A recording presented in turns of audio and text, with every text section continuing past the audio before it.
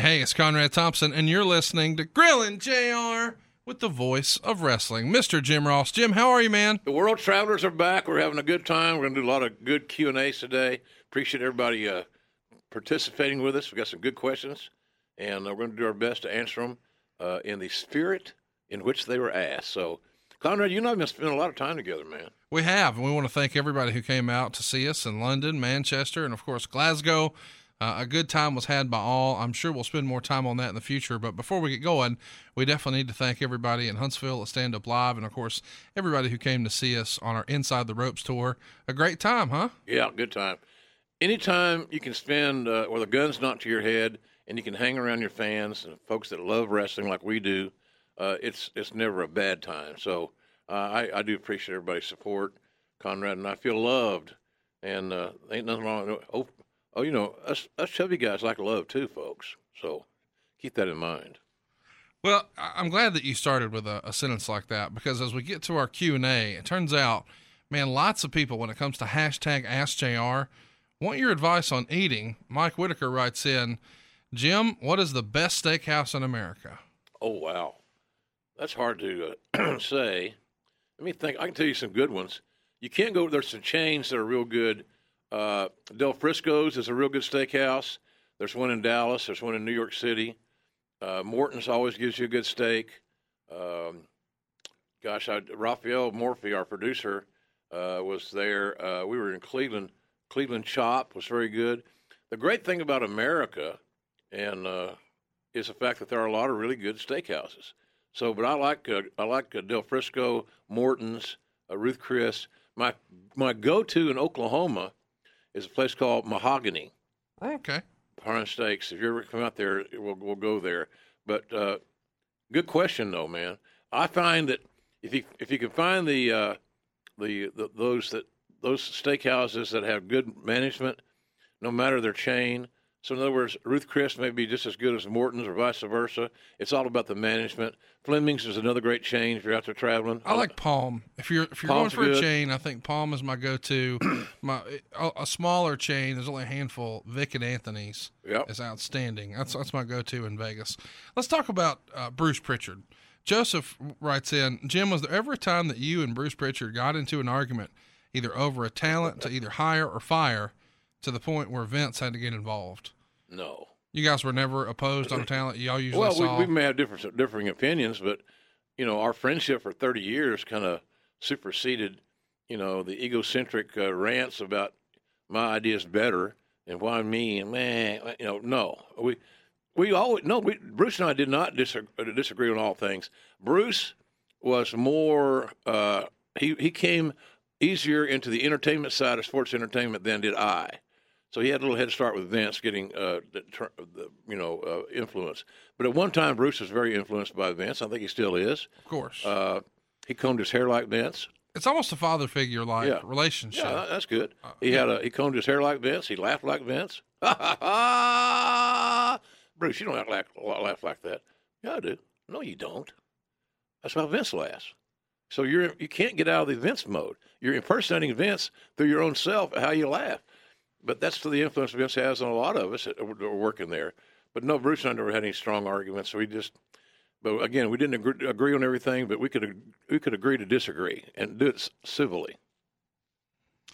Charlie Thrower wants to know, what is Jim's favorite John Wayne movie, and what is his most prized piece of John Wayne memorabilia?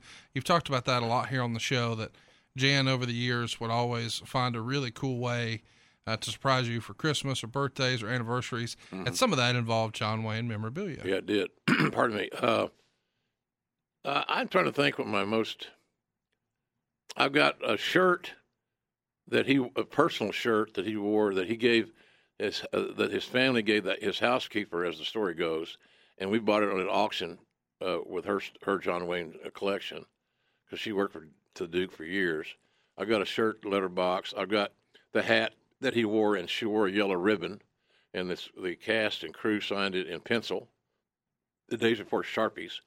I've got 3 pair of his cufflinks, and lots of times on pay-per-views, I wear the cufflinks.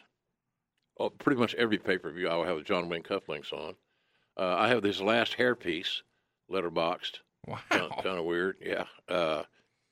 I got a letter opener, his last cigarette lighter, a lot of things that she bought just out of love, and she loved to shop and research and explore the memorabilia world. So that's probably the most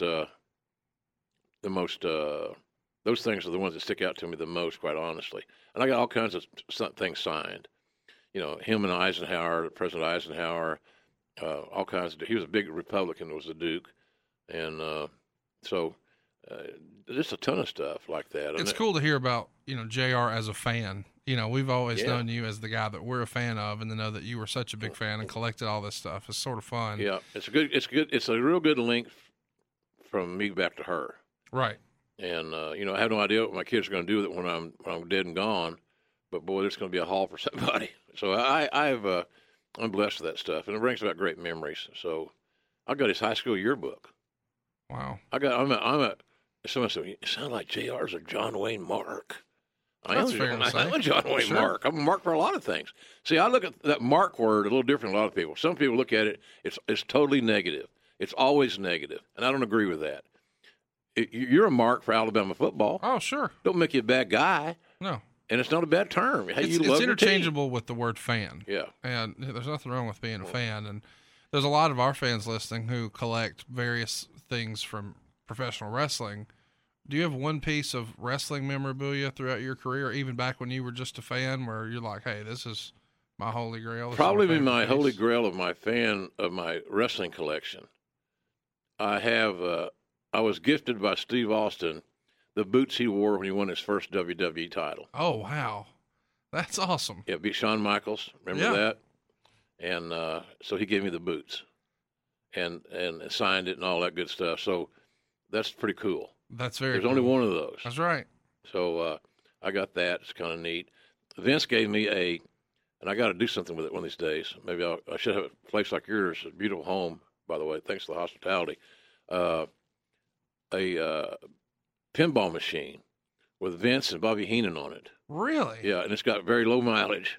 It was in the conference room downstairs in a little conference room at the WWE headquarters. And I'm down there doing some work one day, and it's always there, and nobody ever turned it on. I asked somebody, does it work? And, oh, yeah, it works. Nobody ever plays it. So I'm in a meeting with Vince, later in that day or the next day, and I said, hey, Vince, what are you going to do with that pinball machine? He said, what pinball machine? The one that's got you and Bobby on it, it's down on the second floor. We were on the fourth floor, the executive floor. He said, nothing? You want it? I said, well, it'd be kind of cool. I just bought a house, Jan, I just bought a house in Norwalk, Connecticut, right off Exit 9. And so he said, I'll have somebody take it to your house today. So I had to call Jan. Hey, we're getting a pinball machine delivered. Well, what am I going to do with it? Honey, don't ask. Just tell them where you want it. Put it anywhere you want. And so it's now been moved from Connecticut down to Oklahoma. It's in a room in my home, and I've never plugged it in. Well, it has a home at the Conradison. You let me know, and I'll get it fired up. That's cool, man. I had no idea that even existed. Rock and Wrestling Podcast, our great friend Nick, he writes into the show, what are Jim's thoughts on Sting's WWE run? Now, obviously, that would have been, well past when you were doing anything with the company, but he was sort of the last holdout, for years and years, the franchise player for WCW. For him to come over, it's a big deal. They pair him with Triple H. They do a bit of an NWO DX thing that sort of feels like it's out of left field. And then in the end, Sting didn't get his hand raised. What'd you think? I was underwhelmed by Sting's WWE run. I thought that he should have come in guns a-blazing and had to give the fans a chance to tap into his passion and his emotions. He was a big star. I don't think he was ever given the credit in WWE for being the star that he was. And many will say, speculate that it may have been because, the WWE didn't create Sting. They didn't give him his name. They didn't give him his persona, nothing. And that if that was a factor, I hope it wasn't, but if it was, it's embarrassing. But I thought it was underwhelming. I thought we could have done a lot more of that situation. And then you never know when you get injured or you're at that stage of life where injuries are more prominent, and then all of a sudden he gets hurt and we can't finish our business. I was very disappointed in Sting's run. He deserved better. Sting deserved better than he got in WWE, but I'm sure got paid very, very well. But I wish he would have had more more accolades and that feel that I'm still somebody. And I'm sure you may have felt that way. I just felt like we under-delivered on how we presented him. And, boy, we wanted him for a long time. And finally when it happened, I thought it was a great day. And then you bring somebody in like that, you go with them. But there was that caveat. He's not our guy. Right. And I think that had an adverse effect. Dave Gray writes in, what's your best wrestling memory in Tennessee, from Memphis to the Tri-Cities, whether it's an in-ring moment or a particular night out with the guys? Anything stick out in your Tennessee days? We had some, in the Attitude Era, we had some great Monday Night Raws there at the big arena there in Nashville. Packed. I think Big Show debuted in Memphis. Might have. Might be wrong on that. No, you might be right. And when I go to Memphis, my memories are, Lawler and I going out and eating barbecue. Right. Because we both are, like to eat barbecue. He's got 2 restaurants there on Beale Street and one in Germantown now. And I've been to both of them and enjoyed it all. The food's great. I think my sauce is better, but that's just me. My ego against his ego. But the Nashville Raws are pretty impressive. The last Flair Steamboat match of their 3-match trilogy was in Nashville and at the Old Municipal Auditorium. And that was the big angle shot after Flair won the match.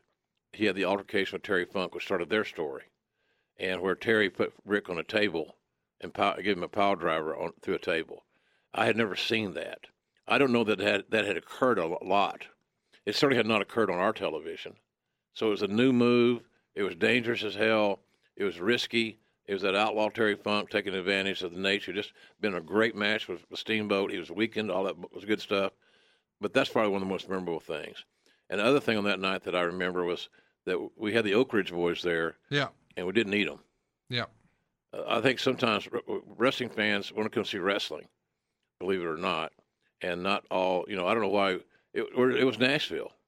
Well, it was nicknamed the Music City Showdown, and they wanted to do what they could to sort of make it local. But yeah, I'm with you. It wasn't necessary. In hindsight, that match still stands up. I mean, how many times can you hear them sing Elvira? Right. Papa Mau Mau. Big Guns, Justin Andrews writes in, what is your favorite non-JR brand of barbecue sauce? So if you had to pick a second or first runner-up behind your own sauce, is there a go-to? Yeah, I like Sweet Baby Ray's. Does a nice job. I'm partial to my own, obviously, but Sweet Baby Ray's is store-bought is good. There's a place in Oklahoma in Ponca City that makes barbecue sauce called Head Country. And the guy's name is Head. I'm interested. Yeah, I'm sure you are. Yeah. I'm not talking about Al Snow here or oral sex, Conrad, by the way. No, I'm a fat guy. I like barbecue sauce. Head Country. Yeah. HEAD Country. Ponca City, Oklahoma. They ship. They're very good. Really, really good. But if just a commercial brand that's mass distributed, probably Sweet Baby Ray's. Let's do another question here from Justin. He says, now that AEW has a pretty full roster, what are they looking for in terms of future acquisitions? I know that's not necessarily your lane. You're not talent relations here, but you have your ear to the railroad track a little bit. Do you think they have a certain flavor right now? Yeah, size. Athletic big guys. Guys, I don't know who all signed. I know that I'm a big fan of Lance Archer. I'm a big fan of Jeff Cobb. I'm a big fan of the former Harper in WWE. Brody Lee, I think. Is his name going to be his working name. Good talents. Guys like that have ability that we all can see, that have not been given the total opportunity to become a global star with a spotlight on them.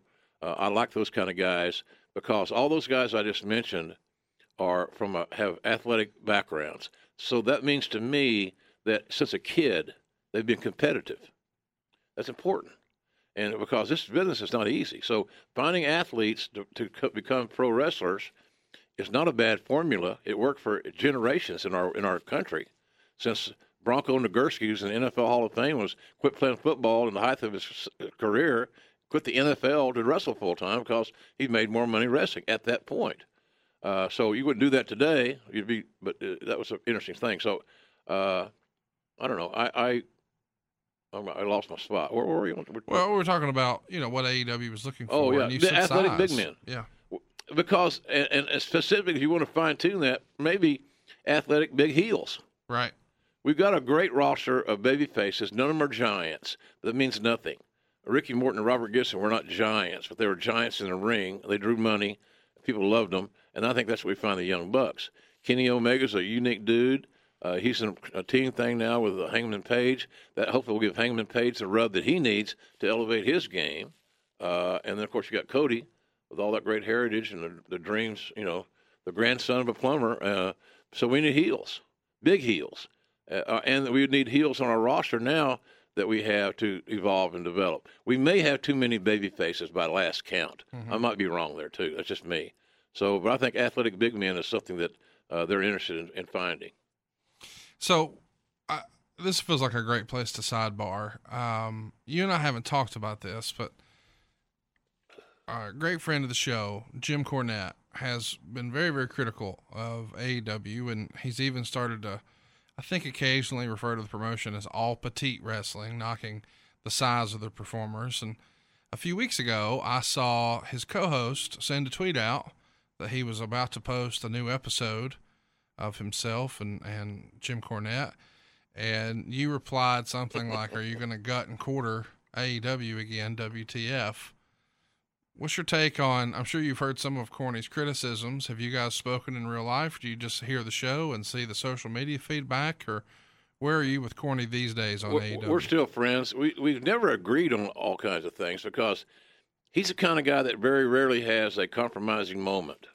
He's very set in his ways. He knows he knows what he likes. He knows how wrestling, in his view, should be positioned. And I'm not disagreeing with that. It's just that sometimes the message gets a little bit, I think, coarse, very overly generalized. We know what we have. We know what we need. I think basically Corny's pointing out the obvious. He's not provided any information that I've seen that's new and revolutionary. It's the same thing many of us say behind the scenes. There are things we need to do, but look, these kids are working their ass off, Conrad, and they're not all giants. But you go back and look, your father-in-law, Ric Flair's not a giant. No. He did pretty good in his career. He might be 6 feet. He might be, right? Yeah, I think he's probably realistically 5'10" or 5'11". Yeah. Buddy Rogers was 5'8" or 9". That's right. Jim Londos was 5'6". You go back in all these years, every generation, some of the biggest, Vern Gagne was 6 feet. Well, let's not forget the two biggest draws in pay-per-view for the last, 5 or 6 years, Floyd Mayweather, Conor McGregor. How tall are those dudes? Yeah. How big are those guys? Yep. And, drawing money is different. And I think, there's been a lot of armchair quarterbacking about AEW, which I think is a little weird that, if you're a real wrestling fan, why would you want anybody to go out of business or not do well? Right. I mean, I know you're wearing the AEW jersey, but you still want Ring of Honor to do well and Absolutely. Impact to do well. And it's better that everybody does well. NWA Pro, I want those guys to do well. NWA, like you said, all of them. We all have friends, Conrad, as long as I've been in the business, there's not a wrestling company in the world that I don't know somebody. Right. Somebody has some level of influence. So for me to have such a narrow-minded, ignorant point of view that I want their brands to suffer so my brand can grow I'm being a coward. That's like I tell our guys now. I don't care what NXT does. I don't care who's on that show. It's irrelevant to me. I want them to do well. I have friends that work there that have been working there a long time. There are people there that I signed. That Randy Orton's hotter than hell right now. I signed Randy Orton. You think I want Randy Orton to fail? Of course not. So that's how I look at it, is that if you're a wrestling fan, either support everybody and their families to make a living, or just hold all your overt criticism to yourself. It's a negative influence. And the more negative you bring into your life, and you feel like you got to carry it around and then distribute your negative bullshit, just distribute it someplace else. I'm not interested. I want everybody to do well in our business. And I think if you're a real fan, you love wrestling, we all should think something along those lines. It's amazing to me that, all of this has happened so quickly with, the rise of AEW, and it makes me wonder, in an alternate universe, and obviously this isn't going to happen for a variety of reasons, but in an alternate universe, How money would it be if everything that Corny has been saying and doing was just leading to lay the groundwork that the Revival's going to come in, managed by Jim Cornette, and go head to head with the Young Bucks? Man, that's old school great shit that we're not going to see, but it'd be something else. Yeah, I don't know that Corny's got a. He'd probably curse me for even saying it. I don't think Corny's on the top of the recruiting list right now. He doesn't like to. He won't fly. Some of the shows we do. Can you imagine the heat? Oh, hell yeah, it'd be great. If he walked in. It's money. Oh. But ego's getting in the way of money, and that's sad. Yeah. And if you go back to the basics of why everybody got in the business, I got in the business because I love the wrestling business, and I wanted to try to find a spot as a performer and not being a wrestler or a manager. So it didn't leave me a lot of options. Ring announcers don't make any money unless you're Michael Buffer. Sure. No offense to Justin Roberts. They make money, but it's not the same kind of money that you make if you're a talent, regular talent. I had to find my way. I had to find what can I do to hang around a little while and maybe get good at it, and so I could actually earn a decent living. I kid myself about I had 2 ex-wives, and I paid for their college education. I had 2 daughters. I love them. It took them 9 years consecutive to get their college degrees. So I had obligations. I had family. The wrestling business paid for these educations and the houses and the cars. So I lived the life, a good life, still am, but because of the wrestling business. So we can't do that, Conrad, if we're all sniping each other and bitching and moaning about the least little thing. It's just so it's boring now. It's like watching. It's like this. You know, when a wrestlers you have a big tag match and they gather outside the ring, and that one guy's left in the ring, and they all hang around for a while till he gets his speed up, so that person can jump over the top rope and they'll catch him. Now, what logic does that make with anybody? Stop and think about it. So you got friends and foes standing side by side, not fighting. They're not fighting, and we're waiting to catch, like we're the Flying Melindas. And if we don't catch you, you're going to go over the Niagara Falls and near death. So now we see that every match, every show, seemingly somebody's going to do something along those lines. And nobody ever wins with it. It used to be a great high spot. It's now mundane. It's like a side headlock takeover. I've seen it before. I got it. Okay, move on. And I think that, that's just kind of some crazy stuff that, we don't need to. To me, it's counterproductive. But I still love the wrestling. But golly. Am I wrong about that? Is it illogical to you, or am I just overthinking the damn thing? I may be overthinking it. I don't know. Yeah, maybe you're overthinking it a little bit, but I mean, I do think that there's some other stuff that's been illogical that we've slowly moved away. The old, punching a guy in the corner 10 times and having the crowd count along, or giving him, 10 headbutts. Yeah, here's the irony of that deal too. You punch a guy in the face 10 times, right, Conrad? Right. My dad told me this when I was in the 4th grade. That's a long time, over 50 years ago, because that used to happen back in the 60s. On TV matches. The babyface finally make his comeback. Irish whip to the far side. Boom, here he comes, follows him in, mounts the second rope and starts punching down. And the little studio audience would count right along like they had cue cards. Afford Anything talks about how to avoid common pitfalls, how to refine your mental models, and how to think about how to think. Paula, while certainly you can mess up on $1 million a year, it is far less likely than it is on $30,000 a year. Right. I would meet wonderful people that were struggling with a budget that was super tight. It was 100% you need to make more money. Make smarter choices and build a better life. Afford Anything, wherever you listen. And then, ironically, miraculously, when the punches ceased, there was no evidence of any DNA. Even SVU, crime scene investigation, couldn't find any DNA. So it was a working punch that exposed the guy. This guy must not be able to punch worth a shit. Or this guy's got, I tried to tell my dad, well, I think I've always heard, Dad, those wrestlers had thick skin. It's conditioned, so they're hard to bruise. And he gave me a BS. Yeah. He said, there's not a wrestler in the world that can take 10 punches from me and not defend them, that there won't be some evidence that I was there. Of course, he was 6'3", 275, and he was a monster. My old man was. I got mom's size, unfortunately. Probably a good thing, though. But bottom line is, we do things like that because it's tradition, and it used to work. It don't work anymore. We've seen it enough. And I that's like scratching. One of the spots I hate worse than anything. I don't even commentate on them. I won't sell them. It's when a wrestler scratches another wrestler, claws them, and then when they're done, there's not one single red mark on the guy's back where he got scratched. So why do we do that? You're not going to beat him with it. You know, at least when the Nate would chop somebody, he chopped the living hell out of him, as we saw last week on our show on the Clash from Corpus Christi. Yeah, him and Sawyer were lighting each other up. Buzz Sawyer and the Nate are beating the hell out of each other, laying it in, as they say. So I just think there's some things that we do that are a little bit revealing and unnecessarily.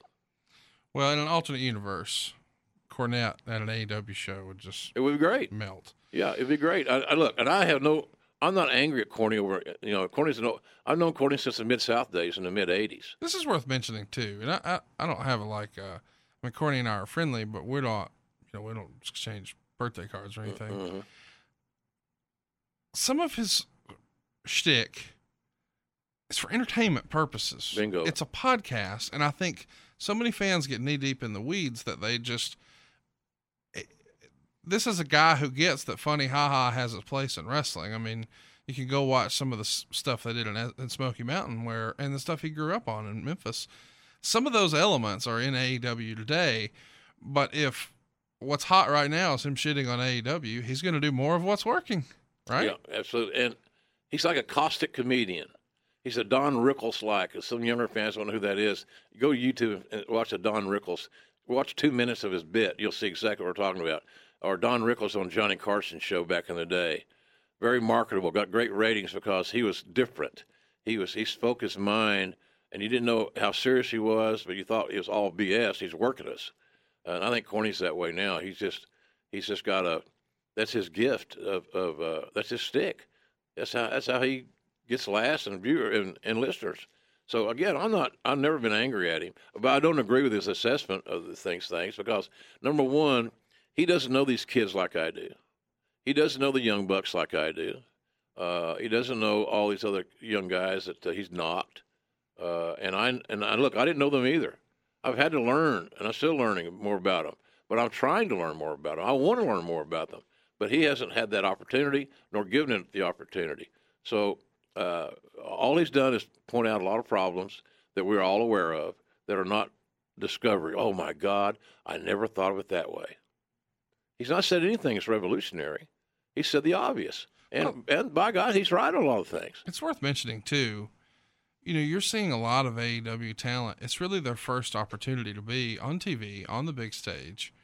And you go back and you look at, Hulk Hogan's first television appearances, or Rocky Maivia, or Steve Austin's.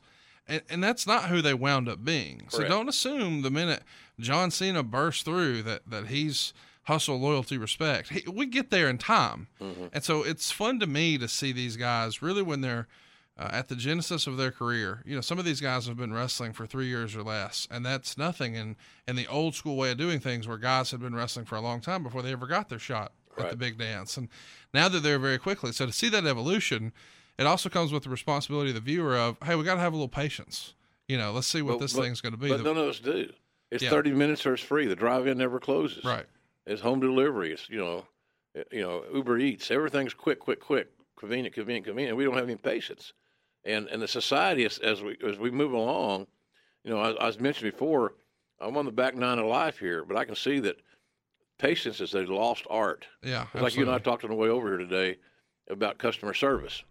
Customer service is becoming a lost art, and those companies, whether it's a mortgage company like yours, very successful, if you stop servicing your clients and taking care of them, where they can trust you, and if you don't keep your word, guess what? Your ass is in trouble. Let's do another question here from Tony Flowers. This is a good one. You're going to put your thinking cap on. If you could relive a single moment from your wrestling career to experience that feeling just one more time, what would you choose? Well, so the feeling. Well, the feeling being introduced by Steve Austin in 2007 at the Hall of Fame ceremony in Detroit. Special. A bunch of my buddies from Oklahoma got out of town, I think for the first time or something like that. Jan was there, right in my eyesight. A lot of the talents I signed were there, and they were genuinely pleased that I got my acknowledgement. But getting introduced by Austin and having known what Austin said, that was a funny thing that day. Everybody wanted to see his speech.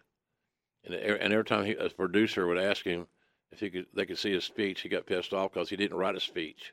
He knew what he wanted to say because it was in his heart. And so that day would be very special. 2007, Hall of Fame.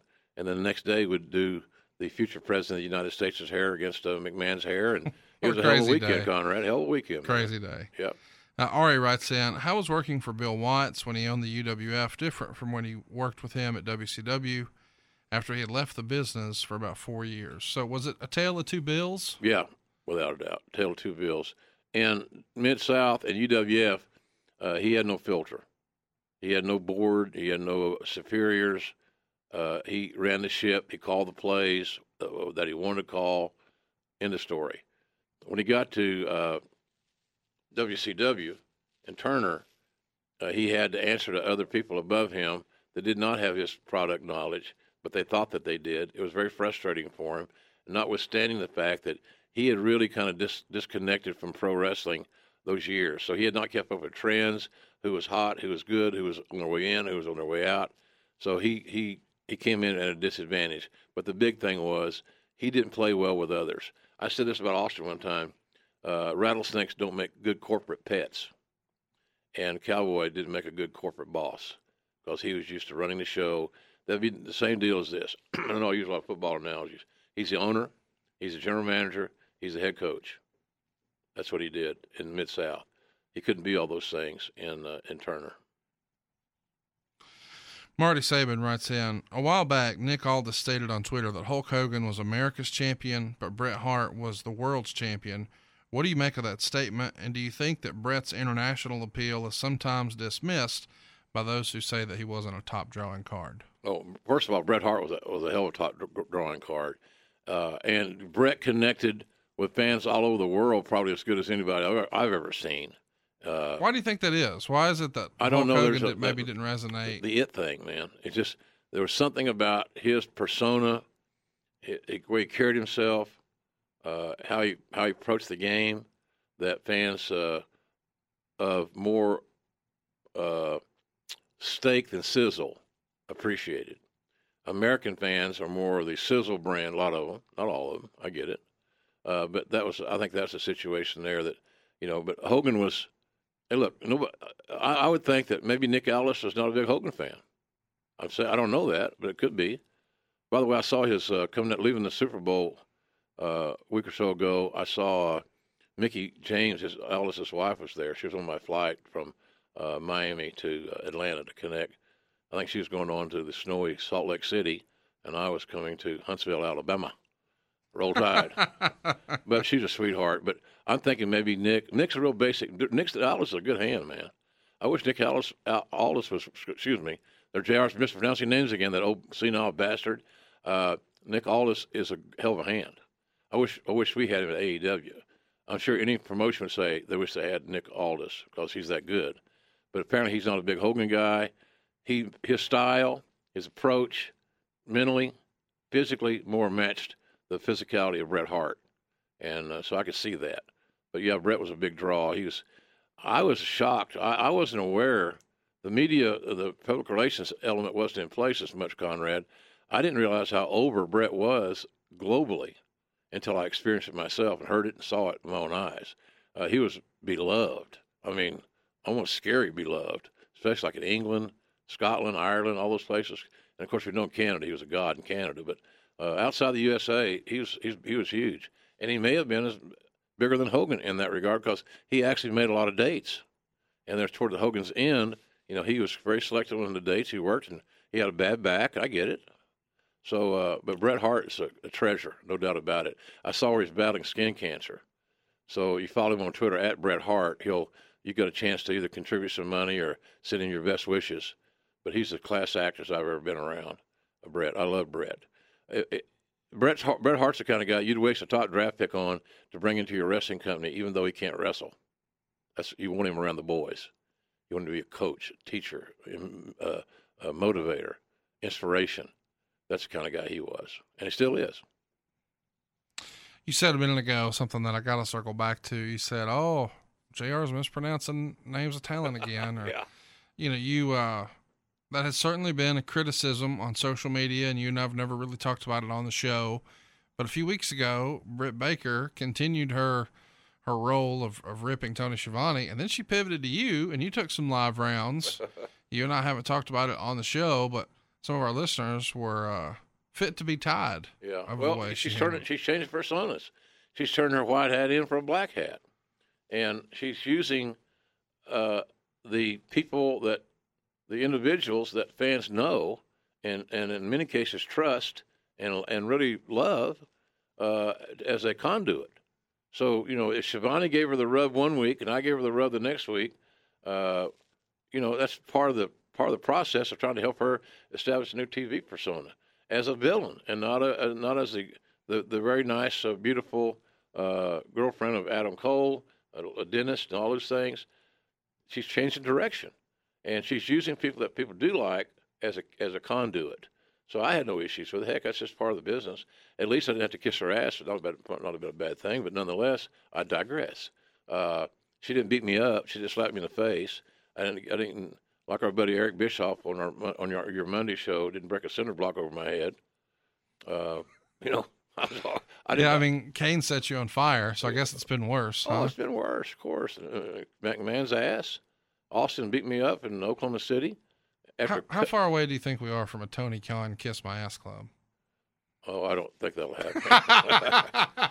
Of course not. Never happened. No, that's just not Tony's thing. No.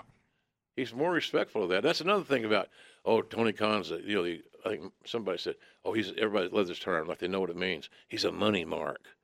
Look, Here's the deal, man. This family's worth $8+ billion. They make money. And they don't saddle horses that can't run. They make money. And I am on a winning team here. Not that WWE was not a winning team. Of course they are. They're the big dog in the yard. I mean, this is the, this quote unquote money mark. I don't feel bad that we're even down this rabbit hole, but he secured the second biggest television deal. I mean, behind WWE, biggest television deal in wrestling history, is it not? Yeah. And in a few months. Yeah, that's what I'm saying. From October to January. Yeah. In 3 months. Yeah. This old quote unquote money mark has done what nobody before him could do. He's a brilliant kid, Conrad. You talked to him many times. I enjoy every interaction I've had with him because his passion and his fandom is genuine. Nonstop. Yeah, it's nonstop, but it's genuine. Yes, it is. He ain't putting some act on to impress the boys. No. He's almost savant-like with his recall. Oh yeah, he is. He says, "Hey, remember you said this at such a?" I said, "When did I say that?" I think it was. He said, "Oh, I think it was like 87 or 88." I said, "God damn, Tony, I don't even know what I had for breakfast today, pal."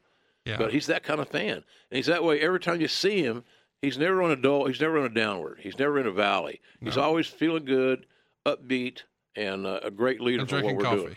Somewhere. Oh, he likes that coffee now. Yeah, it's funny because he says he drinks decaf. When I talk to Taz and when I talk to Arn, they both have the same takeaway about, man, this guy's such a fan. He remembers everything from my career. I mean, he's listening right now. He listens to all of our podcasts. He's a pleasure to talk. He's a pleasure to work for. And again, that started there in Long Beach when he came to watch as a fan. Had no dog in the hunt. He just wanted to come watch wrestling. So he came to our Long Beach shows, doubleheader, Saturday, Sunday, rather, I mentioned, and he was there both days. And he was there for early. He stayed the last match. He loved it. And I didn't. You didn't put 2 and 2 together. I didn't. We talk over cocktails that, what if I told him some guys I would probably want to work with, or I would, if I were him, I'd want to work with. But, I had no plans at that time. But really, I mean, getting together for a couple of beers, after the show at the bar, everybody sits and quote unquote books the territory. Yep. That's not a new thing. No. Everybody does that. Absolutely. The boys do it today on their car trips. Yeah. Or airplane trip, whatever. Sure. They do it today.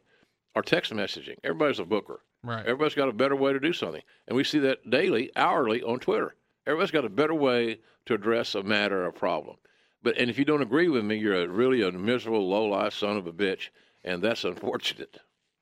Well, Samuel writes in a couple of ECW questions, and they had some real low-life sons of bitches down there. But here's one in particular. Was there ever any consideration to bringing in John Cronus from ECW? The Eliminators were one of my favorite tag teams ever. Reuniting that phenomenal tag team in the WWE would have been incredible.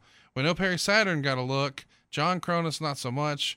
We lost John Cronus way, way too young. Was it substance stuff, his physicality? Because at different times he struggled with weight. Yeah. What was it that kept him away from WWE? There's a lot of little personal issues. Again, comes back to the old reliability thing. Is he healthy? Is his back good? Or his knees okay? Is he, is he clean and sober? And, when somebody has a record or a past of not being clean and sober, they have to be dealt with differently. Right. You can't, it's like, I'll give you an example, and it's not clean and sober, but it's the same analogy. Creative in WWE wanted, and you read my new book about bringing Brock Lesnar up early because he was so phenomenal. He'd blown everybody away in OVW. He was doing all kinds of things that 300-pound monsters just aren't supposed to do. And so Creative wanted to bring him in early, and I put the kibosh on it. And they got mad at me, went back to Vince, same old petty bullshit. So Vince said, JR, you're not getting along with the Creative guys, are you? I said, I'm getting along with them fine. So they want to make a bad decision, Vince. I said, here's the deal. Brock Lesnar is going to be an amazing gift for this company. We signed a difference maker. Yeah, I know that. Well, he can't protect his opponents yet. He's not that far along in the training process. So therefore, if he hurts somebody in the ring and that person's attorney says, he was negligent or he was ill-trained, and he said, if I get called to the stand and they ask those questions, I'll say, he's not mistrained, he just didn't have enough training, if that makes any sense. He wasn't trained badly or half-assed. He just hasn't been in the system long enough to protect people. I said, Vince, you don't know how strong he is. He's a special dude now. He's a special cat. So I said, what happens if he hurts somebody and I'm on the stand? I got to say, no, he wasn't ready, but we used him anyway. Vince said, God damn, I'm glad I'm glad you're thinking about things like that. And so, of course, then he says, call Creative back and tell them they were not ready to bring Brock in. So I was, the joyful bearer of bad news. Hey, boys, I know you guys wanted Lesnar, but I went to the big guy on this one. Ain't going to happen right now. But that was the reason. It wasn't because I wanted to be a prick or keep him on the farm longer. It's getting ready so he can protect people. Follow-up question from Samuel about another ECW tag team. What went wrong with the Public Enemy? The infamous match on Sunday Night Heat with the Acolytes is legendary. What did they do wrong, and how was the Heat match received backstage amongst the rest of the locker room? I don't remember the scene backstage. I don't think it was that big a deal. It was a simple matter of egos clashing. That Paul Heyman had him drinking all that Kool-Aid, the Attitude Era or the extreme Kool-Aid. I love to listen to Busted Open, but, and I listen to it virtually every day with Dave LaGreca and Bully Ray and Tommy Dreamer on occasion. But they speak of that Tommy and Bully, or Bubba, whatever, speak of in reverent terms, ECW. So that was the mindset that they had. It was us against the world. And that was the mindset that Heyman planted in their heads and that they ran with. So I think that, guys, if I sell too much, I look weak. If I look weak, then the brand looks weak. And the guys in the locker room that I work with on a regular basis are not going to be represented well enough. It was overthought, poorly communicated, and ego-driven. Simple. And that's where it was. And we decided to not move forward with Public Enemy at that point because we didn't want that brought in the locker room. It's a team deal here. And we didn't sense that with those guys. And were they good? Yeah, they were very good. But it wasn't what we were looking for locker room-wise. We had enough issues. We had enough, malcontents, for lack of a better term or any term. But this wasn't there. So, they could have been, but that was their call. Chris Holloman writes, what were the plans for Austin and Rock at WrestleMania X8 if the NWO hadn't come in? So we're between 17 and 19. Rock and Austin are going to wrestle at 15, 17, and 19. 18, they're off. Rock pulls Hogan, and Austin pulls Scott Hall. He's not tickled with that pairing. Things start to spiral. A few months later, he walks out. Had the NWO not come back, what do you think they would have done? Well, the two guys it wouldn't have been them against each other. First of all, 3 was plenty, and every other year for 3 years is good for Rock and Steve. But I don't know. That was part of Austin's issue. You got nobody ready for me, and he was right. Vince Sr. would not let it be the case where nobody was ready for Backlund, or there's no heels ready for Bruno. There's no heels ready for Hulk. So we got a situation where we had no heels ready for Stone Cold. I hate to bring it together, but I feel like there's some connective tissue we can circle back. When they were pushing for Brock to get to the main roster, we know he's going to show up a little later after WrestleMania. Would he have been potentially someone that would have been groomed for Austin at WrestleMania 18? Don't think so. A little early. But eventually, that was the match. Eventually, that's the match we wanted to have. Brock Lesnar and Stone Cold Steve Austin. Both healthy as they could be and with a great build. But again, Brock wasn't ready yet. And he was ready physically, Conrad. My God, he was ready physically when he was in 9th grade. He's a freak. And I wrote a lot about you. We were talking about that in my new book. He said there's a lot of WrestleMania 19-like content. And to show how much we appreciated his work, he and Kurt Angle closed the show at WrestleMania 19. It wasn't Rock and Austin. And the reason of that is that Steve was in the hospital the night before, got out on Sunday, and, we didn't know what we were going to have there. Is he going to be fatigued, dehydrated? What's the deal? But I don't think so. I think but the eventual match, no doubt about it, man, would have been Austin and Lesnar. And that's the thing that drove Steve home, is that he was booked to wrestle Lesnar on a Raw and just lose. And not even advertise it. Right. It just happens. And that was just so stupid and nearsighted that, and a lot of us felt that way, but nobody demonstrated their feelings more than Steve. I don't say better, but more aggressively, because he just said, "Fuck it, I'm going home. I'm not doing this." He didn't mind putting Brock over. It's never an issue, but why are we draw money with it? Yeah. Why are we wasting this? Yeah. And it was a knee jerk. What happens was the creative staff comes up with these ideas because they didn't have anything better. Yeah, so they just start throwing things against the wall, and then when something sticks with Vince, we quit writing. We're done. That's bingo. Yeah. And the thing about it is nobody's going to debate that. Does Rock versus Austin sound good? You're damn right it sounds good. I just wonder, because if you remember, WrestleMania 18 is headlined by Chris Jericho dropping the belts to the returning Triple H, who came back and had the big return at Royal Rumble.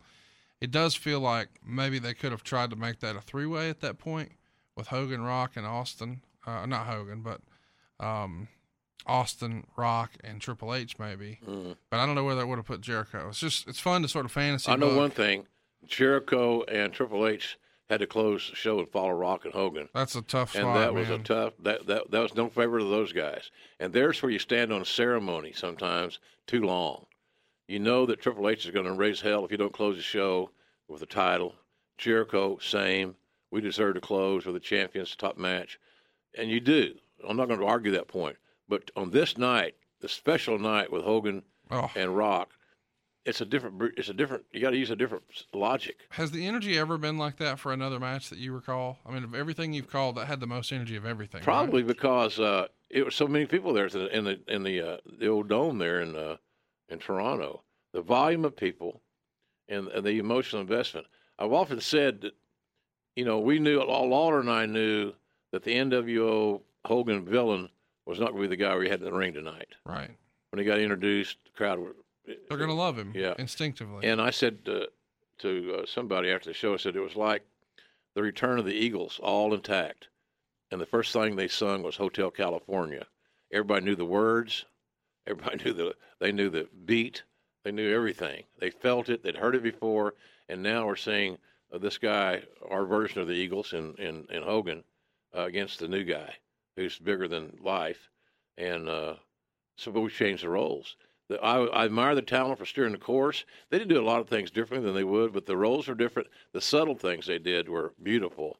And then Lawler and I just went with it. And I talk about the book. Vince said, just go with your instincts, because that was what we did. We called what we saw. By the way, it's worth mentioning there are so many wrestlers of this current younger generation, the guys who are just coming up now, that's their favorite match of all time. Really? And, yeah, I mean, Cody Rhodes, for instance, and I know the Young Bucks love that match. And there's so many wrestling fans who are of great influence now, and that's their absolute favorite match. And by the way, I say that because there's not a bunch of 450 splashes in it. There's not a lot of crazy acrobatics. No. It's storytelling, but man, they had the crowd in the palm of their hand. And I just think that's a really good sign when the younger generation today, it's not a random Juventud Blitzkrieg match from WCW Saturday Night. No, it's this. Yeah. Because the crowd emotion. I mean, if you haven't watched that match in a long time, I think you should go back and watch it. But this time, don't watch the match, just watch the crowd. Yeah. The crowd response is just unlike anything I've ever seen in wrestling before. It was really hard, and as much as I respect and appreciate Paul Levesque and Chris Jericho, Christopher Irvin,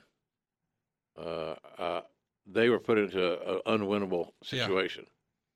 Yeah. And it's the first time that I can recall, before or since, that I was having a hard time getting up for the main event at WrestleMania.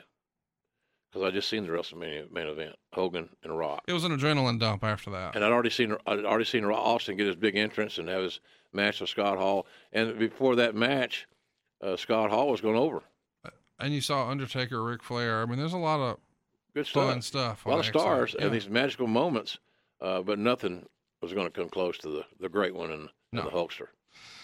Let's talk about Chris Dunn's question here. He says, when were you aware of Kenny Omega? Were you aware of him when he was in Deep South? And if not, when did you first have him on your radar? I didn't have him on my radar in Deep South, and I should have, but he wasn't standing out. He wasn't distinguishing himself. Fundamentally sound, smaller guy, but nothing that jumped out at you at that stage of his game, at least I recall. When I really got plugged into him was when he was in New Japan. And then I started doing New Japan matches right before he did all his 3 matches with Okada. So I saw a lot of Kenny and on our shows that we did for Mark Cuban's network. So that's when I really clued into him. And then got to meet him at those live events we did in California. And, was very impressed by his student of the game elements. He's really good at laying stuff out.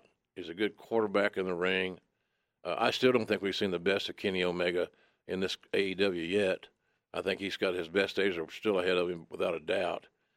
And but we've got to get him into a hot one-on-one issue, and that may be coming sooner than later. But he's a unique guy, man. He can have good matches with about anybody. But I still will say, and Meltzer may disagree with me, that I thought that Flair Steamboat's 3 matches were just as memorable to me as the 3 matches I did with Okada and Omega.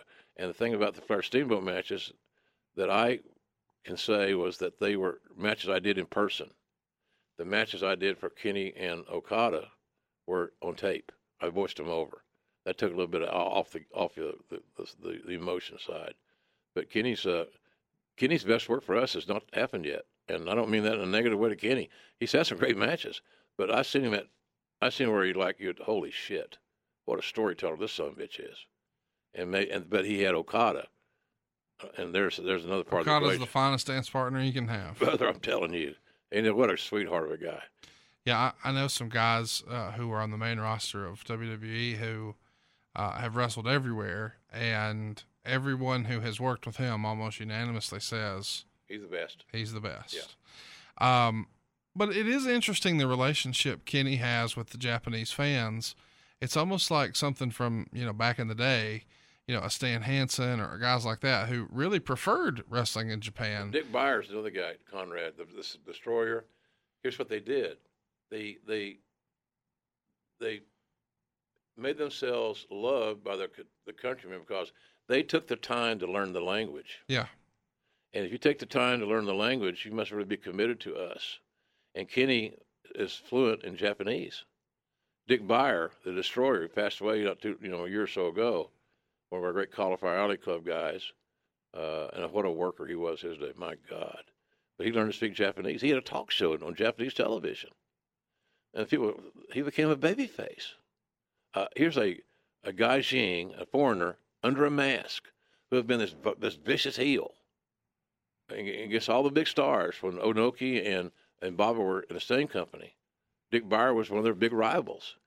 And so he became from that hated heel to this beloved character because he spoke our language. He loves us, and he lived there. So it was that's how he made the commitment to get himself embraced. And Kenny, to a large degree, did as well. I think that, and I saw, I get these questions a lot about, you think AEW should work with New Japan? If there's a way to do it, yes.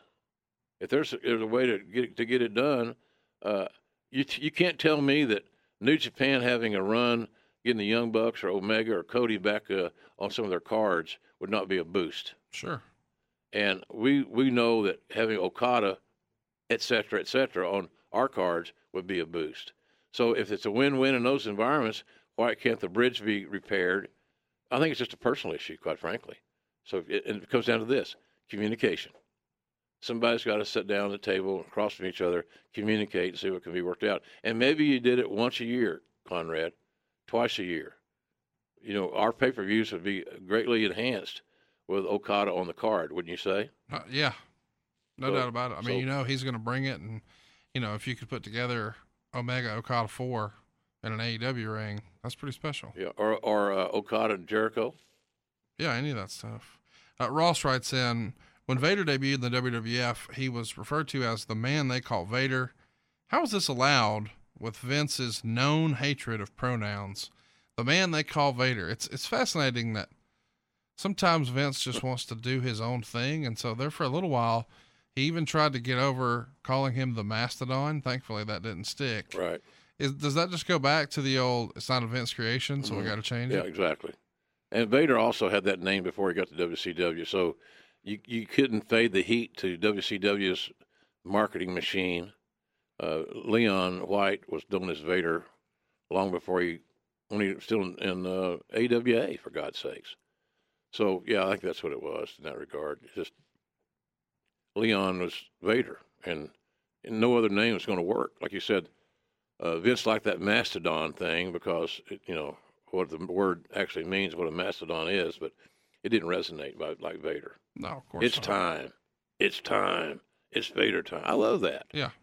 The thing about Leon, I was so sold on Leon after he had his match with Stan Hansen, where they were so physical, they were potatoing each other. Leon's eye popped out or something. Oh, yeah, it's so gruesome. And I convinced the booking committee to bring them both in. And so we did. And because I thought that would add to our cards, and it did. Stan Hansen I love, and Leon was harder to manage. Leon needed care. Leon was needy sometimes. But when it came time to go out and deliver, main event level, he liked to bleed those fourth quarter games, the game on the line. Hansen was just a badass day one, no matter who he's wrestling. You're going to get clothesline. He's going to knock the shit out of you. He's going to make it real. And the guys in the front row are going to say, I don't know what they say about this wrestling is fake, but that guy over there, that big guy from Texas, he's just beating the hell out of the other guy. He did. If you ever run across JBL at some sort of autograph session or some sort of meet and greet scenario, you've got to have him tell you some stories about when he was breaking in, sharing a locker room with Stan Hansen. Stan at that age was well past give a shit. So he was doing whatever he wanted. Yeah. And he also, hilarious stories. Stan may be legally blind. I'm not sure.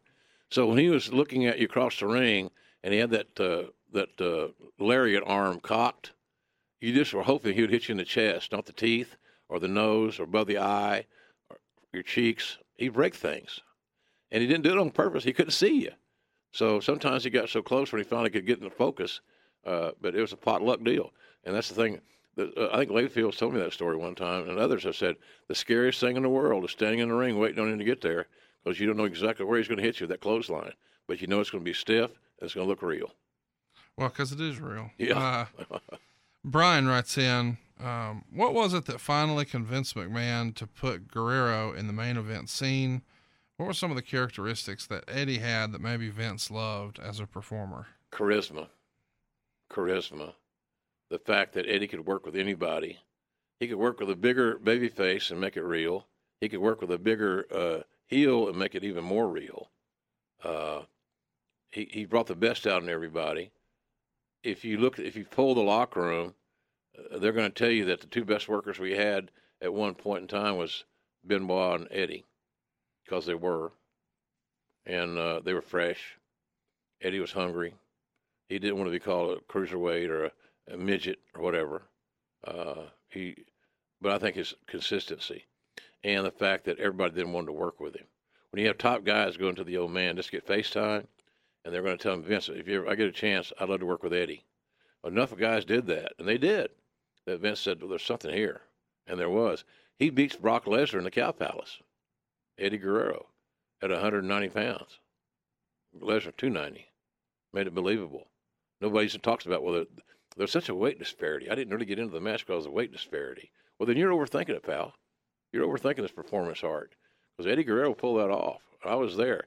And, man, it was emotional as hell. It was great. I cried. A lot of guys cried because it was, for him, it was a realization of a lifelong dream to be the top guy in the biggest company. But not too long before that, it looked unlikely. You know, he had that horrific New Year's Day crash just a handful of years prior to that. And, you know, the future was not guaranteed. And he had played hokey pokey with life a few times. Yeah. And to come out on the other side and now be the top guy.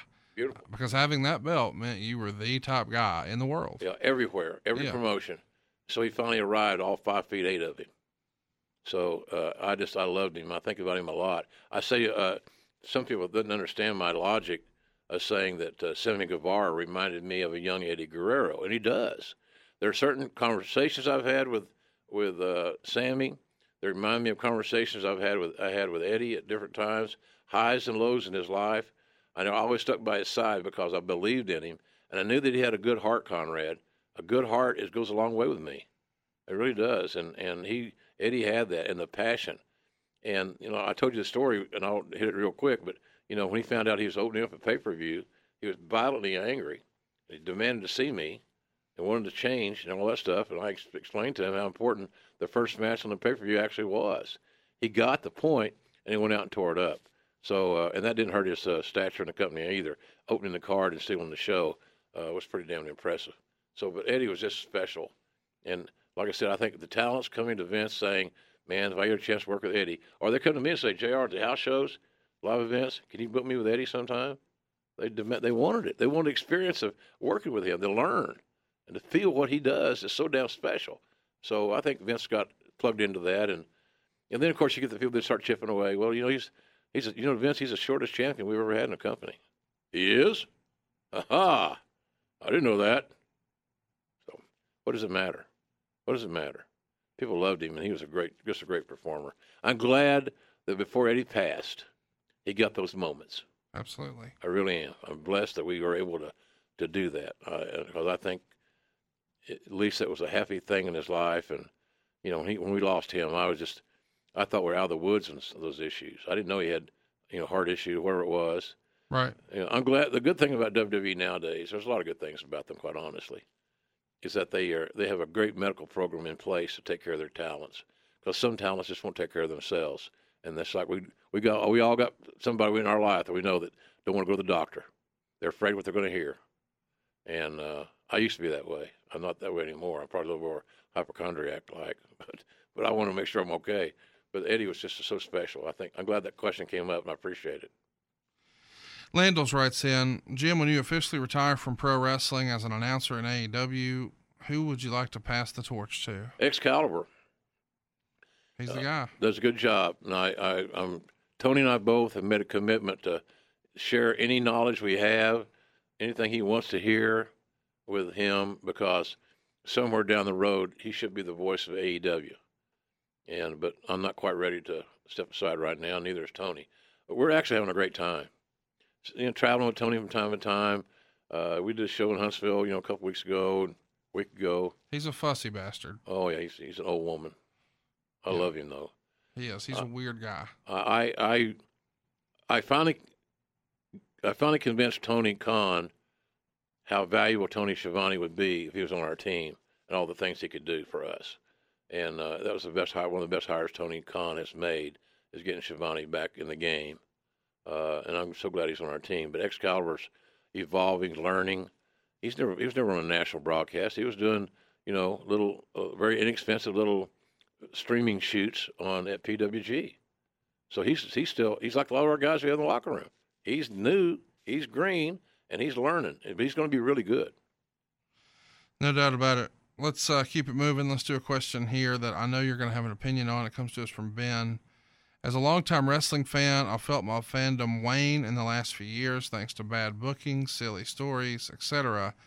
As someone who spent his entire life in the business, was there ever a time where you felt like you were falling out of love with wrestling? Oh, that's a good question. I don't know. Falling out of love is what I would describe. I've had some, if wrestling has been my mistress all these years, sometimes your mistress can betray you and not be there when you think that he or she should be. There were times in WCW when we had so many booking changes, administrative changes, talent, inmates run the asylum. That was very frustrating to go to work. That probably was the closest thing. And then I don't know, in the era of where we got into an era in WWE where we had Goon and we had T.L. Hopper.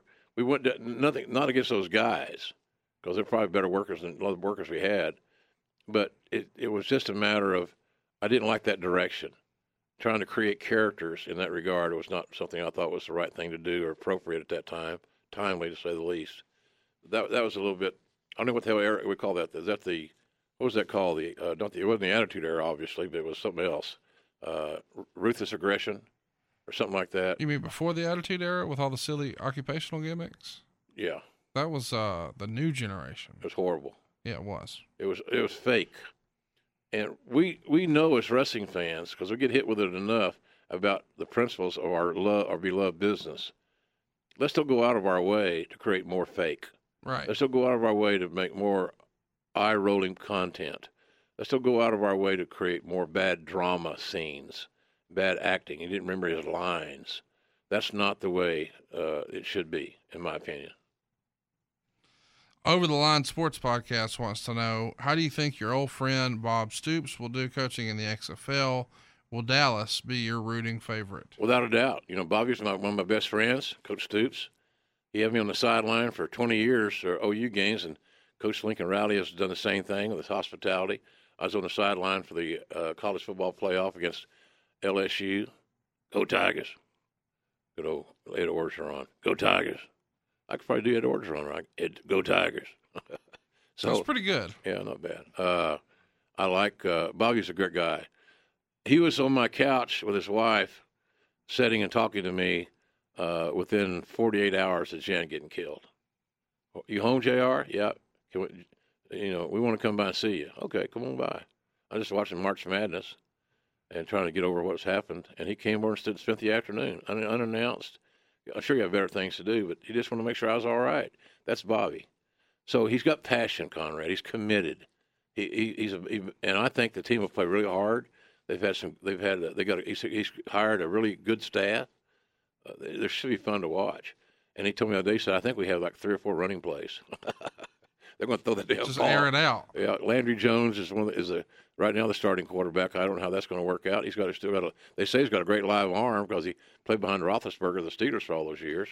Well, you and I missed, the kickoff this past weekend in the UK, but I'm looking forward to catching up some games. Maybe we need to do an XFL tailgate sometime. That'll be fun. Well, I don't see why not. But Dallas will be my team because Bob Stoops is there, and I believe in him. Elliot writes in, how many of the wrestlers actually contributed their own recipes to the cookbook? Can you take the heat?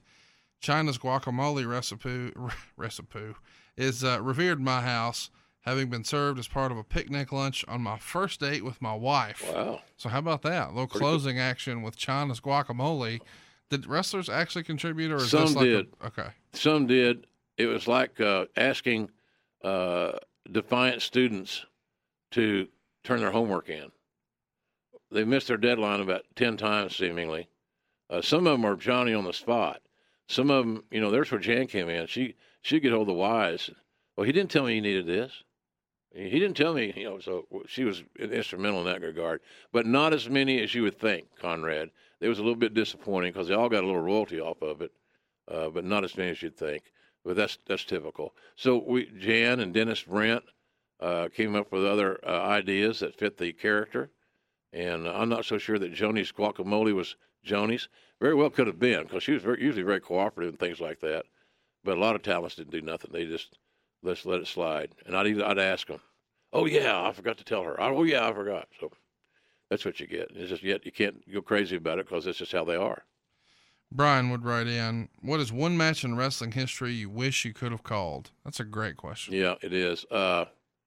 Well, selfishly, it would have been the night that Mick Foley won the title, and his first title against who did he beat? Triple H, man. I don't know who he beat. Foley's first title? Yeah, he beat Triple H. So I was sick. I was on the IR with Bell's palsy, the facial paralysis. I'd love to call. No, he beat The Rock with help from Triple H and DX. That's what it is. My apologies. But bottom line is, that was a monumental moment for Mick, and I had pulled every monumental string I could to get him hired. And as I wrote in our first book, Vince, I think, he told me, "I want you to know what it's like to get your heart broken, because he's not going to make it." And all of a sudden, Mick just keeps delivering, and then he has these great matches with Undertaker. He had a great influence, and still does, with the old man. So, all of a sudden, Taker says, "I like this dude. I like to work with this cat." Sure. So, 6'4", 300 pounds. It's believable to sell a guy like that easily.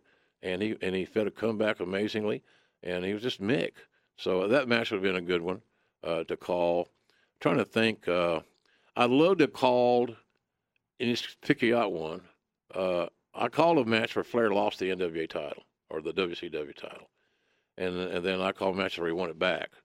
But I'd love to have been to call one of those big high-level NWA title changes, Dusty with somebody, Jack Briscoe and the Funks, those kind of things. So I'd love that, because that's, to me, what my wheelhouse is. My wheelhouse is most definitely hardcore, physical, logical wrestling, and not sizzle, sizzle, sizzle, not spot, spot, spot.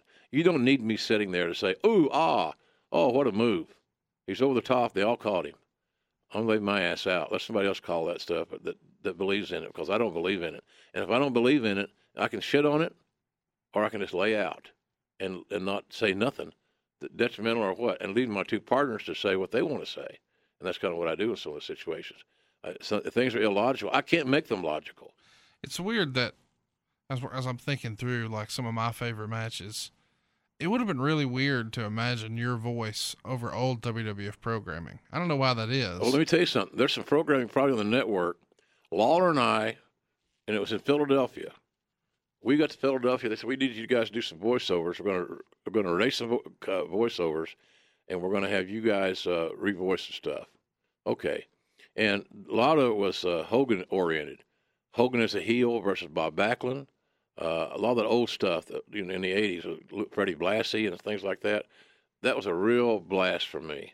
The pace is a little different. Yeah. More deliberate. The stories are being told brick by brick. I just couldn't imagine replacing Gorilla's The Immovable. I wouldn't want to do that, man. I'm just saying, like, that's so, it fits with it. And the idea that, even though you're the greatest wrestling announcer of all time and everyone agrees, if you slide your voice into that spot, it's like, that's like writing with my left hand. I can do it, but it just feels weird. I'm with you. No, you're right. You're right. I have no business even thinking I could replace or substitute for Monsoon. I meant on Twitter the other day, @JR's BBQ, that, Monsoon and Heenan, there was a little snippet of them on TV. What a duo. Oh, magical. Magical. I loved them. Loved them both. Still do. Jeffrey writes in, what did JR think of the 2008 film The Wrestler? And what did he think of Randy the Ram? Of course, he's talking about Mickey Rourke's performance as Randy the Ram. I like Rourke's performance more than I liked him when I met him. Rourke was an asshole when you met him? Little. Okay. It wasn't a guy that I'd probably want to go have a cocktail with. I probably wouldn't have a Moscow Mule. Was he rude to people or just big dog you? No, he just big dogging anybody in general. Okay. Jericho's got great stories about that, Rourke he came to Frank Shamrock for no fucking reason. Yeah, Bodyguards. But but the movie was well done. The movie was very realistic, and it was sad. It should have been a great wake-up call to any promotion. Don't let your roster disintegrate like this guy. Right. You know, he wasn't managed very well in that regard, but the movie was very realistic. Anybody that hasn't seen it, if you're a wrestling fan, I suggest you watch it because you probably will enjoy it. But on a personal side, the Rourke deal, I'm not a big fan of his. But that's just me. He may not be a big fan of mine either. That's cool. But I thought the movie itself was very realistic, very well done. Terry writes in, what were JR's thoughts of Vince McMahon's heated interview with Bob Costas? Of course, he had a couple of interviews, but the one got sideways in a hurry. Yeah, it was embarrassing. He lost his composure. And you can't do that in that role. But he did. He took things very personally and was Costas, look, Costas is a little arrogant prick too. You know, he ain't pretty little Bob Caudle. Bob Caudle's prettier than Bob Costas, in my eyes. You know, Costas got what he wanted, a reaction. Vince overreacted. Right. And it was detrimental, I thought, to his persona and his legacy a little bit at that point in time. But I was a little embarrassing. It's because I have people say, what the hell's wrong with your boss? So, sure. You know what I told him? You know, he's a villain. He's on TV. He stayed in character. Oh, that Mr. McMahon guy's he's a prick. And so that's what you saw, Mr. McMahon. I was making that up, but I was trying to cover it for him. I did that a lot. But that was the deal. I thought it was a little bit embarrassing. And I think if Vince had it to do all over again. Hell, he would handle it totally different. Entirely. The Vince McMahon of today, never in a million years would we get to that point. Dimmitt McCarthy writes, I asked this on the Orange Show, and I'd like to put this on the JR as well. What are your thoughts on Cassius Ohno / Chris Hero? One of my favorite matches of his is between himself and William Regal in NXT. I think he's woefully underutilized, and I would love to see him and Cesaro reform the Kings of Wrestling someday. Of course, that was a big tag team run that they had, probably 05, 06, maybe 07. They were good. Great stuff. Ohno, for whatever reason, hasn't made it to the main roster, but lots of great matches under his belt. And he saw all of his peers, Kevin Owens and Cesaro, and all those guys make it to the main roster, and he did not. The misconception on Cassius Ohno is that he's not committed, which I find to be laughable, very underutilized. And that's based on aesthetics? Look. Because he doesn't have a six-pack, he's not committed? Doesn't look like he's in shape. I'm not saying he's not in shape. Sure. The perception is he's not fully committed as far as he's been asked to lose weight, reshape his body a little bit, diet, get better nutrition, better workouts, more cardio, blah, blah, blah. I'm not trying to compare the two, but isn't it a little ironic that a guy who's in that same promotion hears that when we're literally on the heels of the Dusty Classic? Like, Dusty Rhodes was not a six-pack washboard ab guy either. But he had unbelievable charisma. Combat. Sure. Oh, I'm not comparing the two. Yeah, and that's not the case here with Cassius. I like the guy. If I had a promotion and he was available, I'd hire him. That's about as good as I can tell you what I think about his work. I think he's very down to earth. He's very reliable. He loves the wrestling business, but he's never going to look like a bodybuilder type guy. But to his own detriment, he stood on his ground and decided, I'm not going to change my body, and that was the issue. Here's the thing about that. Maybe he's right. Maybe you shouldn't have to change your body.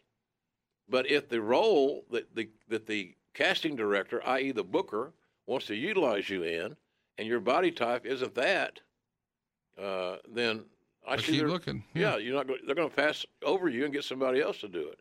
And that's happened to him a lot. So all of a sudden, now you're 35, 38, 39, whatever, and the time's running out. So is he still in NXT? Yeah. And I think he's well liked. And I mean, I've never heard anybody say anything sideways about Chris Hero ever. Me neither. And look, Chris may be tickled to death just to be there in that role. Sure. I don't know. Yeah, I mean, that's worth mentioning. Everybody has different paths, and if he's enjoying what he's doing, why should we want him to do anything different? And to be clear, me and you haven't talked about this. What would any main roster WWE talent say is the worst part of being a main roster WWE talent? Well, not being used would be one thing I'd say. Travel. Yeah. My goodness. It's not the getting in the ring and getting to the arena that's the tough part. It's between towns every night that's just brutal. And that's not the experience in NXT right now. I can identify with that even today. You know, we work on Wednesday nights, but you gotta prepare to leave. You got to get to the airport on Tuesday. You hope, all that stuff. You got to get home on Thursday at whatever time. The occasions where you stay later or you leave earlier. Sometimes I leave home on Mondays to come into a market like Huntsville was and then do media. So I see. And you're doing that for one show a week. Main roster guys are doing that for 4 or 5. So it's a different ball. But he is underutilized. The great thing about Chris has the patience, the class, and the integrity to have good matches with guys that are way under his skill level, and that's how those guys, the younger guys, the young prospects, will get better. Always working with somebody off Broadway that's better than them. That's the formula. And Chris Hero can do that with any young green guy that they're bringing in. So he's very valuable, but I'm with you. I'd like to see him get his break somewhere down the road and see how he could perform in a meaningful program on one of the main rosters. We haven't talked about this. This isn't a question on the Twitter machine, but Alex Shelley just announced that he's, doing some stuff again and recently popped up in NXT, and I think he's even got some big WrestleMania weekend plans coming.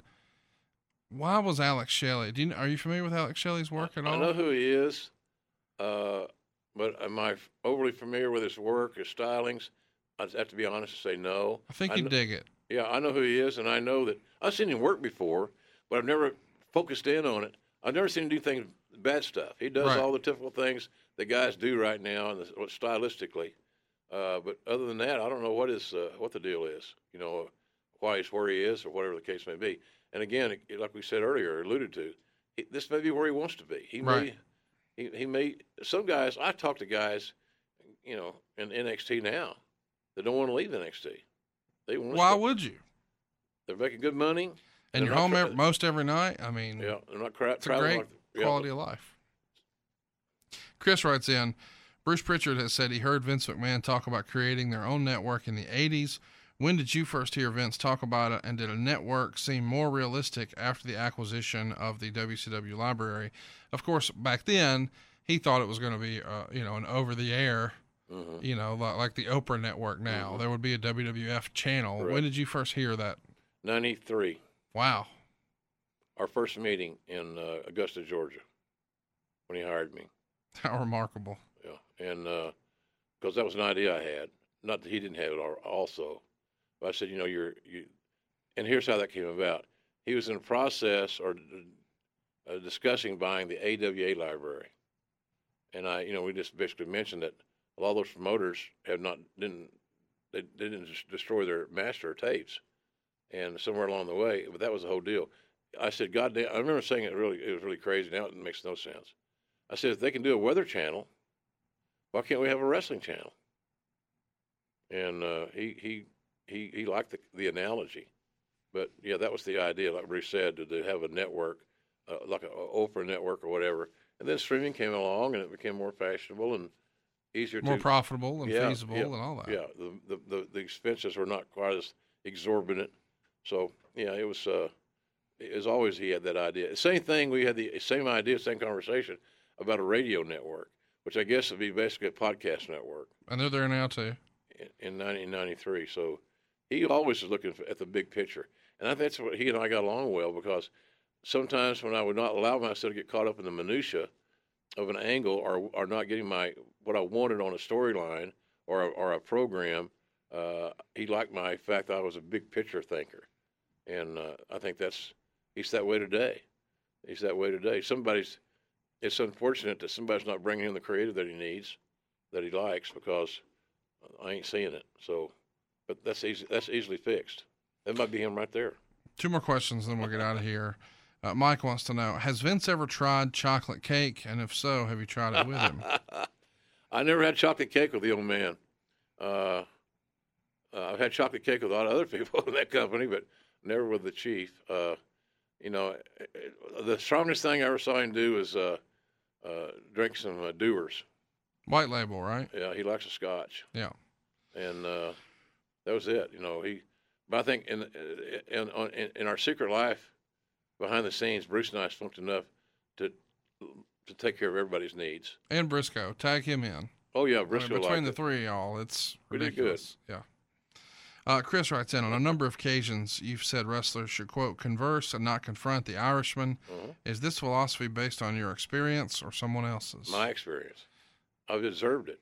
I've had to put a fire out when somebody came in, one of the talents, that off your roster, goddammit, I ain't going to have that. He's not going to talk to me that way. Okay, I'll take care of it. And so you go to the talent and said, I thought I told you. I tried to suggest to you to converse with the boss. Don't confront. You're easily replaced. He ain't going to replace himself. Don't be stupid. But, yeah, that's my own personal experience. I found out, look, I've had some of the greatest conversations in my business life one-on-one with Vince McMahon. And I could say anything I wanted to say in any presentation. Like saying, Vince, that's a stupid effing idea. Goddamn. What do you mean? Then he goes back, you checked out my track record? Yes, I know about your track record. That was yesterday. What do you say? What do you do for me today? And this ain't going to help us. But if I would never say that I would say that with Helen Keller in the room. He doesn't do well with that. But one-on-one, he's the best. But if he's not one-on-one, it's a little bit more daunting. But yeah, that's my personal experience. But quite frankly, Conrad, think about this. On the line of converse, not confront. That works in your relationship. That works in your business, in your mortgage business. That works in me trying to sell barbecue sauce off of JR'sBBQ.com. Communicate is the key to everything. And so that's kind of where I look at that deal. Don't confront him. Don't give him ultimatums, because you're losing, man. And he's also going to find out how stupid you really are.